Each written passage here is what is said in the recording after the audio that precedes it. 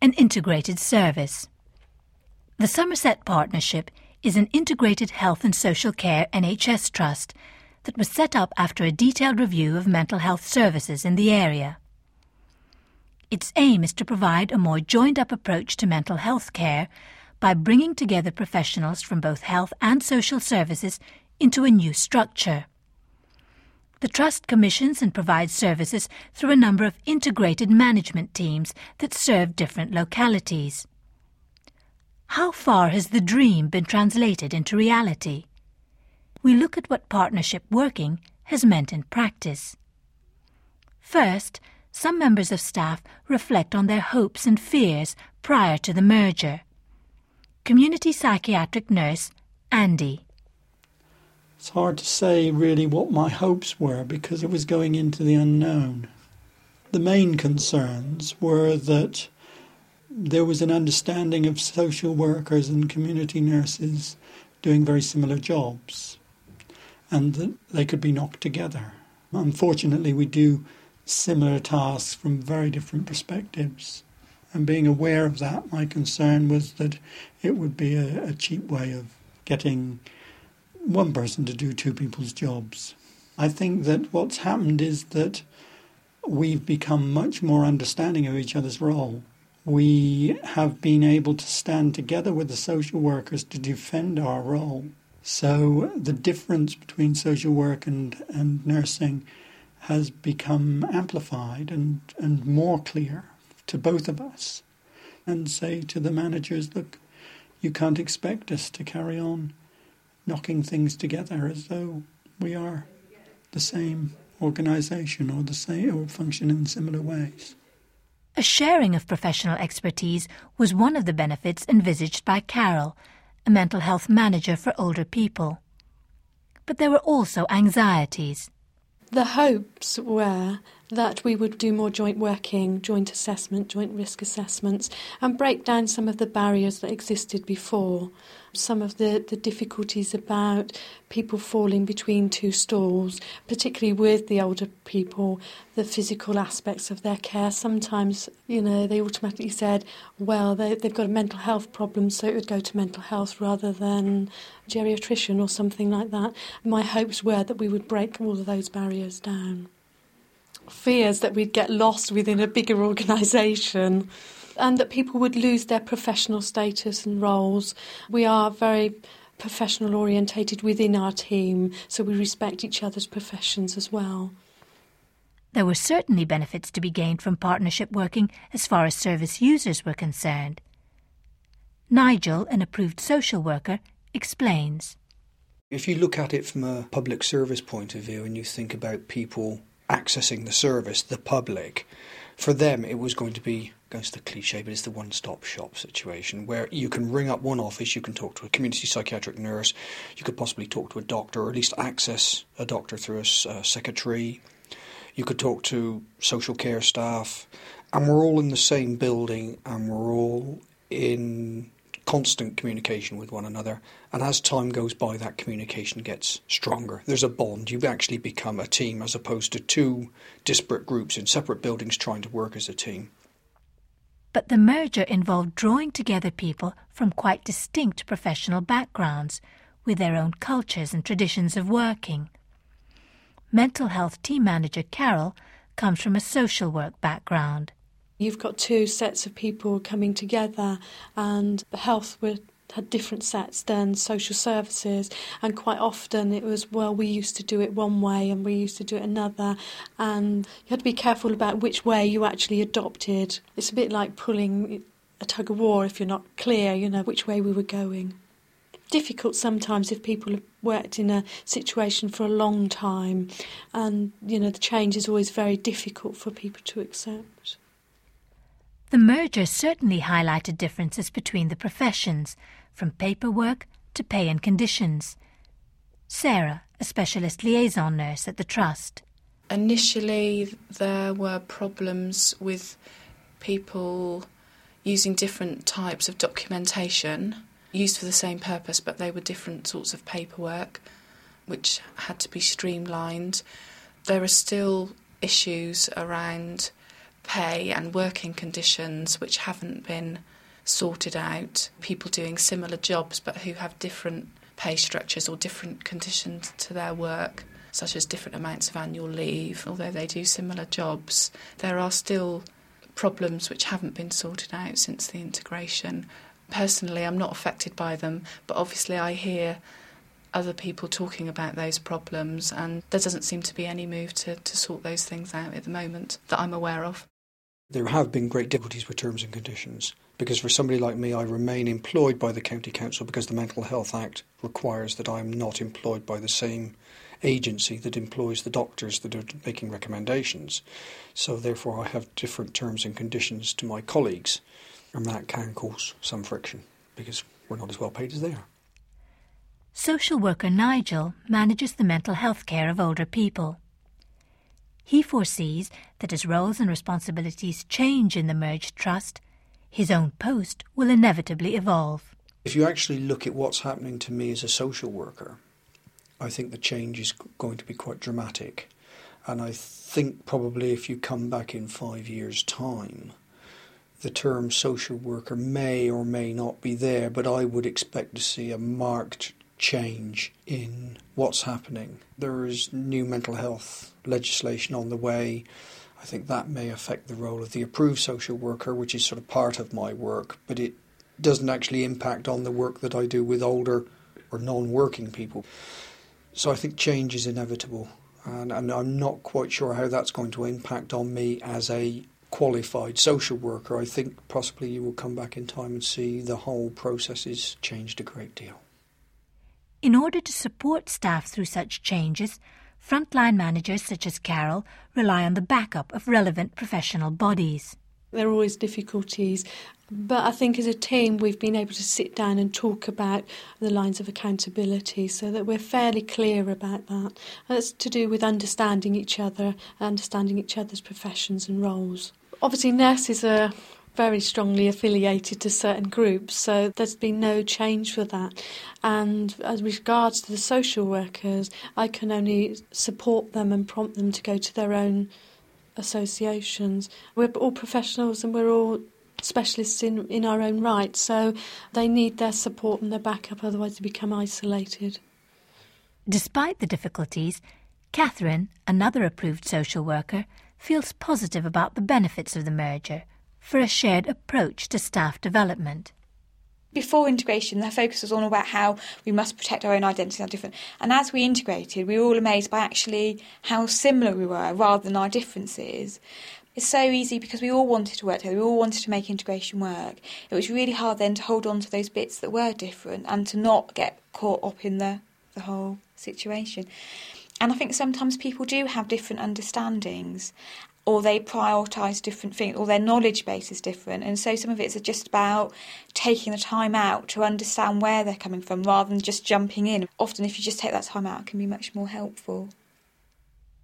Given the possible barriers to integration, how can frontline managers act as catalysts for effective joint working? When the Somerset Partnership Trust was set up, it was divided into different localities, each with its own management team. Joe's role as locality manager brought into focus for him the special skills needed for the team managers below him. One of the interesting things, and it's only just becoming clear, is that obviously there's all sorts of ways of being a manager. It strikes me that we're asking people to be managers in a different way to their previous experience. The 3 or 4 team managers that work here come from a nursing and a social care background.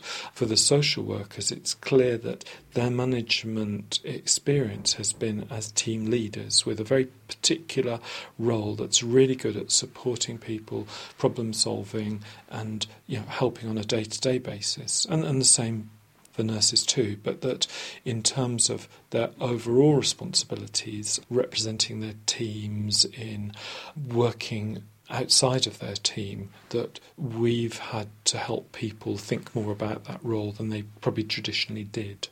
And I suspect that's because we've taken away the other structures that supported people. Social services have clearly got a strong administrative structure that's separate to their care delivery. The health service tradition is not to have that, and that there are expectations that you need to find out where people are coming from and do something about, has been our experience. And it's constantly coming up because I think what we did was just jump in and start doing business together, and it's not until you see people in action over a period of time do you begin to have an understanding of where they're coming from and what their background is and whatever. So it's not a year of just starting, it's 2 and a bit years and it's still finding out about things. But there's a real plus side, it's really fun it makes the job really interesting. Carol outlines her vision of the team manager's role. I see the role that I'm in at the moment as being very much a negotiator, an allocator, and ensuring that the referrals are seen within an appropriate amount of time after we've received them.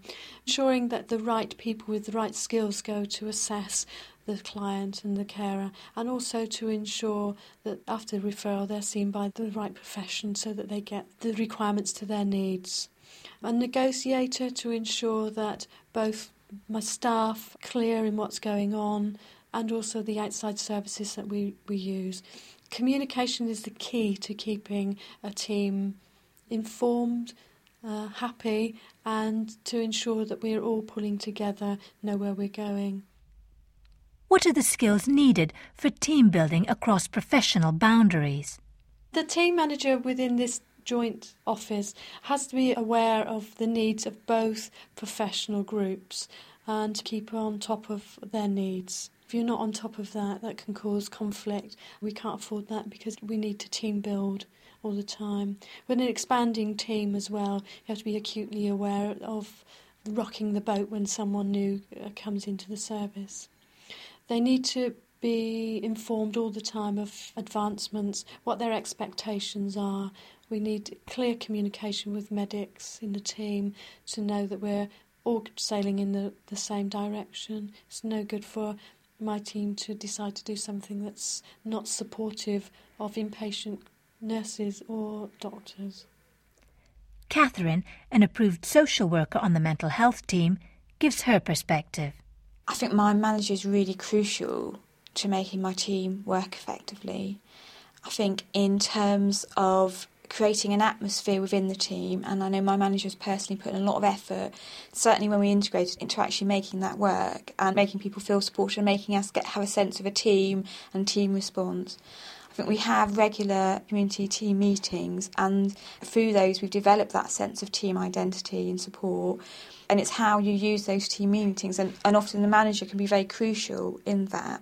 And so we've set a structure in which, although she chairs the meeting, it's very much all decisions are decided amongst the team and are not her decision.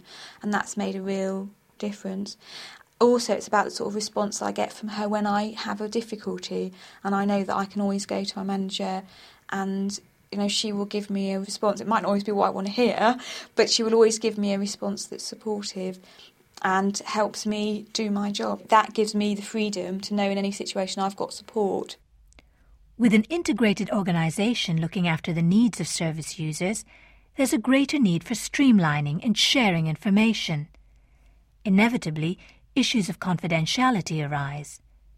Andy voices his concerns. As a nurse, with a health perspective, I'm sharing information with a social worker who's from a legal perspective. I don't really know what they're going to do with that information. When it comes to sharing information with the police, it's even more complicated. It's a case of making it up as we go along at the moment. In a way, it's more open. But, clients wouldn't agree with you that it has their best interests at heart. And very often we're making decisions about people's lives that are more to do with the law than to do with what they want. There's tension between how we resolve them and who's the loser in the resolution. That's a hard one. I don't think it's ever been solved and ever will be solved. I think it's one of these things that's going to be constantly changing. Social worker Catherine also notes the contrasting approaches to information sharing between medicine and social care. My understanding of our confidentiality is that I'm a representative of the organisation and therefore not so much of an individual. So the fact that we all work together makes that easier. Other people's understanding might be slightly different, so some of the doctors have a much clearer sense of an individual responsibility in terms of confidentiality. The other side of it, though, is that as social services, we always used to have very strong links with housing, for example, and DSS and benefits, and share a lot of information with them. And the medical position has always been clear about not sharing that information. So that's something that at times has been a bit more of an issue. Team manager Carol sees confidentiality issues in a broader context. Confidential issues have always been high on both priorities of social services and mental health nurses. For us as professionals, that's not really changed because we always respect each other's confidentiality issues. What may be a wider concern is the agencies that we're connected to. Obviously, they need to know vital pieces of information, but it's at what level do you stop giving a piece of information or respect a piece of information that you have? I think that's what we have to be acutely aware of, that the information we give out to people that are supporting our clients is of the correct nature, the correct amount, and with the client's agreement. The goal of partnership working is to improve the quality of services on offer. To what extent has this been realised? Staff at the Somerset Partnership assess their progress. Sarah, a specialist liaison nurse at the Trust. I think there are a number of benefits, really, because the Integrated Trust promotes closer working, promotes joint working, makes those sort of things much easier to organise. I think also the information that we give out to people from different agencies should now be the same, which I'm sure benefits the users. I think everything should be a lot clearer and hopefully things should happen quicker because we should be able to communicate quicker between professions, whereas before two different agencies there's obviously going to be a delay before things happening. So I think in that respect clients have benefited. Team manager Carol agrees that service users have gained from the merger. We've had a lot of positive feedback because now they go to one office rather than hunting around two different offices. The expertise within the team are phenomenal, and we've got the expertise where we can ask each other, we don't have to run around, and then as a result the users actually get the best of both worlds. They get a response very quickly and it's to the benefit. How responsive is the new service to users' needs? The service users are able to influence the system because we operate a user questionnaire system where they have their voice. They can give us their opinions when they're in the service or whether they've been discharged from the service. It's an ongoing system. And we do hold open forums where we invite users and carers to that, simply to collect their views and see if we're going in the right direction for what they require. In the past, we may well have been putting square pegs in round holes just so that the user had what we provided. Now we're listening to users and saying, well, actually, what we're providing isn't what they require, so we need to listen to what they want and do our utmost to provide it. It's not always possible. We've got to be realistic. That's the only way that we can be responsive to the carers and the users. Catherine, a social worker, is aware that some people may feel that the merger has come at a price. Service users would have, I think depending on the individual, have probably mixed perceptions. I would hope that a lot of it has been positive, that instead of having to be referred here and then referred there, all those sort of delays have stopped. They're able to access services much more freely. And I would also hope that when they do access services, they get a much wider range and option and therefore much better service. I also think that, because we are working much better as a team, that means that we can provide a much better service to them and we can be much more responsive to their needs. However, there might be some users who feel that they preferred having a separate social care service from the medical model. I've heard people say that they felt that has been lost. Nevertheless, the possibility of delivering a more streamlined and effective service brings its own challenges, as locality manager Joe points out. I think what service users who I meet say is that, on the one hand, things are probably easier in terms of communication between professionals is probably clearer, delays are reduced, and that in theory asking the person, somebody for their address and the name of their dog should be reduced by having a joint care planning process. And people would support that. At the same time as we might have made it easier to assess and plan people's care, the rate of referrals and the business that we get is increasing by the month, and that we're not in a position to influence that as strongly as we'd probably want to be. Given an increased number of referrals, how is it possible to ensure that quality of service is maintained? We've employed part-time 2 users to do significant service evaluations. We've reviewed our out-of-hours service led by users.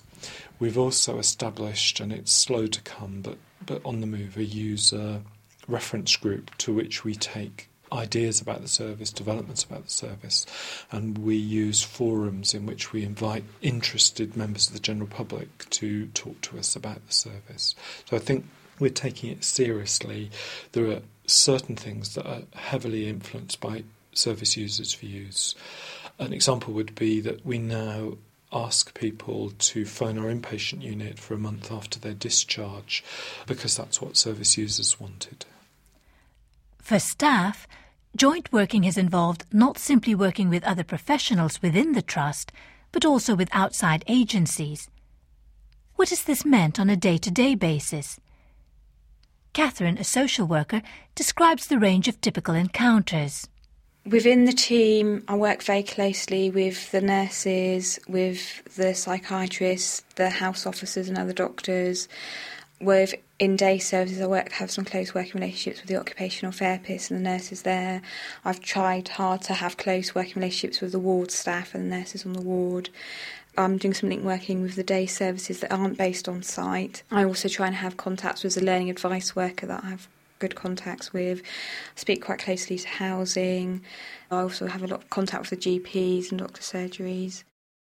I work with a number of different organisations. I work quite closely with social workers, some of whom are part of the trust I work for, the psychiatric social workers, but I also work with a lot of social workers who aren't part of our trust. I work with district nurses, and liaison staff also have links with some voluntary agencies and nursing homes and residential homes.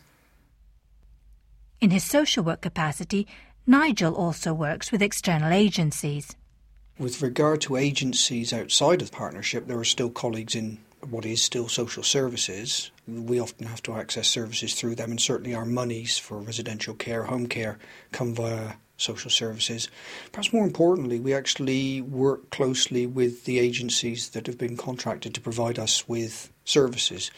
Specialist day care for people with dementia. That may be Red Cross, Alzheimer's Society, local homes of provision for contract. Also deal with the homes that provide residential care, nursing care, charities. Sometimes people need some money, so we're looking to charities. Certainly I am very broad church. When I'm looking for help or assistance, I'll go anywhere if I think I can get it. Forging links with other agencies has been made easier by a history of collaboration before the trust was set up. But team manager Carol could still see areas that needed addressing. I think we were fortunate to be working with good close working relationships with other agencies before we actually amalgamated. But having said that, we have spent an awful lot of time negotiating, talking with other agencies such as the primary care social workers that aren't specialists, district nurses, GPs. We've set up link working nurses to do that, where they go out to these different agencies, primarily to pick up difficulties that they're experiencing. Well, it's a two-way process, really. And also we've got a nominated person to do that. What systems have they put in place to keep lines of communication clear for staff working in this partnership setting. We've got a duty worker system which people can ring into and use as an advice line. If they've got problems, they can ask us about. If they don't know where to go with someone, they can ask us about it as well. We've invested a lot of time in liaising and communicating. The communication and clear guidelines of how to refer and what makes us different from other people, we've invested heavily in. We've done a lot of joint work creating pathways of care with district nurses and other professionals, so they are very clear about what they can expect of us.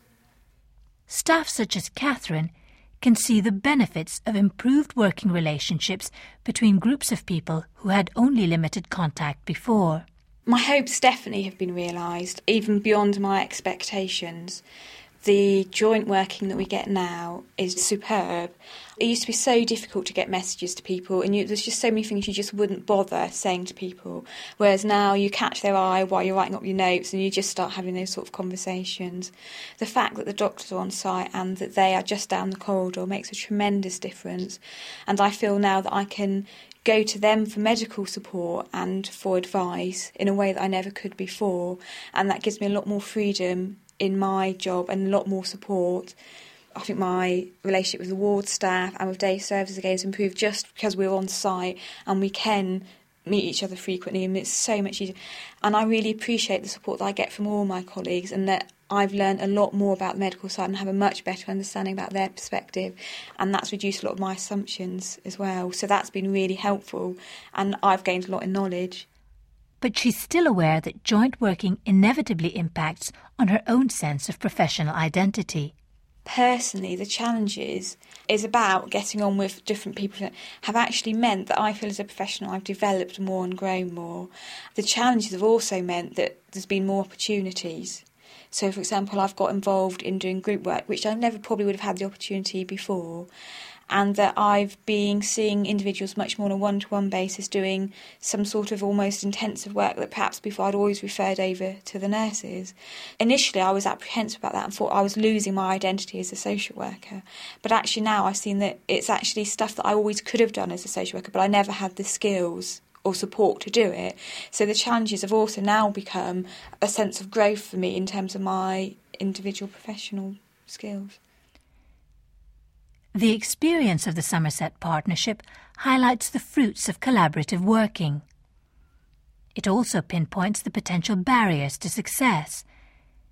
These include different professional cultures, different patterns of employment and accountability, even different perceptions of the costs and benefits.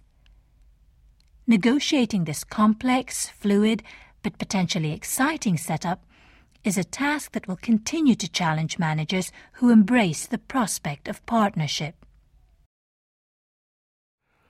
From the Open University. For more information, go to www.open.ac.uk/use.